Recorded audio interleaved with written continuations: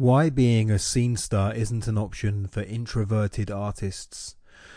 Not wanting to create within the context of a collective is not always a case of the lone genius. By me, Niall O'Sullivan. Brian Eno once coined a phrase that has since informed how many practice and collaborate within the arts: the scenius.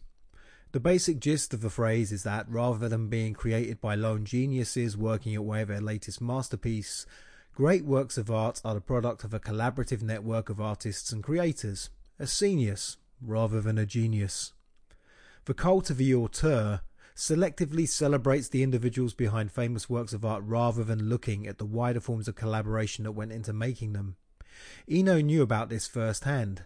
His collaborations of David Bowie on his Berlin albums weren't just limited to the iconic rock star and a legendary producer, they were also the product of collaboration with Bowie's long-running producer Tony Visconti, and musicians that are just as much a part of that distinctive sound.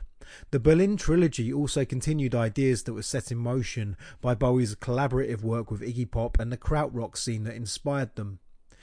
The idea that art is a collaborative rather than individualist product has also caught on among those that advocate for artist development and give advice to aspiring creators. Many literary and spoken word development schemes have centered around and encouraged the forming of collectives.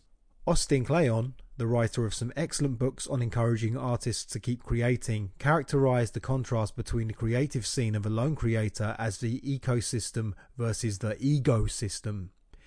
It's easy to see those that create as part of a collective or a scene as mirroring the socialist and communal political movements of our times, while adherence to the lone genius type could be seen as more of an individualist Thatcherite.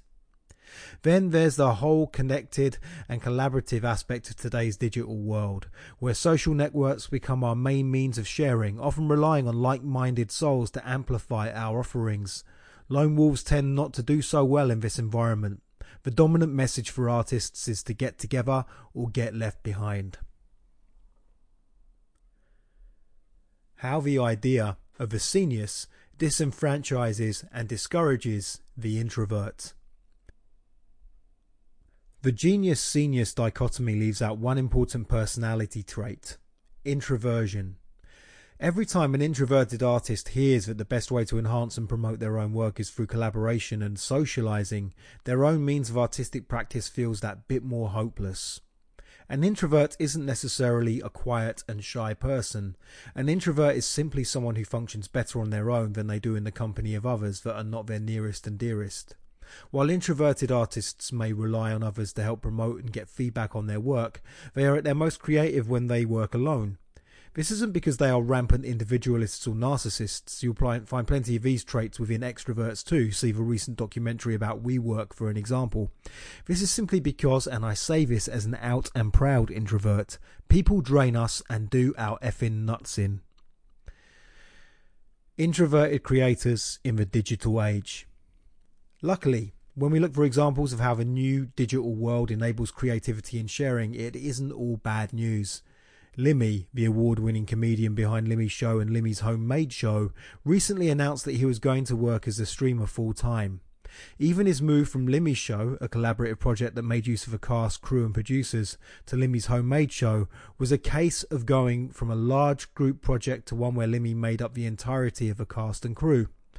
The move from Homemade Show to streaming simply cut out another middleman, BBC Scotland in this case, so that he became the sole producer and commissioner of his work. When asked about why he retreated from collaborative work, Limmy was admirably candid about the toll these projects took on his mental health. Blind Boy, another streamer for who I am an unapologetically gushy fanboy, is finding similar success in downsizing from bigger collaborative projects to projects that he can produce entirely on his own. His podcast and live stream were born from his frustration with working on bigger television and radio projects over the years. Moving away from comedy, music and streaming, video games provide a good example of how an artist's singular vision can create something new and exciting. While big AAA game studios churn out the same glitzy but bland product, where astonishing visuals and design quickly succumb to the numbing familiarity of uninspired gameplay mechanics, innovation and excitement often come in pixelated form from small indie developers. Eric Concerned Ape Barone created an all-time classic, Stardew Valley, entirely on his own. though he hired a small team to help with updates as the game achieved phenomenal success, and spoke of his introversion in an interview with Kotaku in 2016. This is Eric Barone.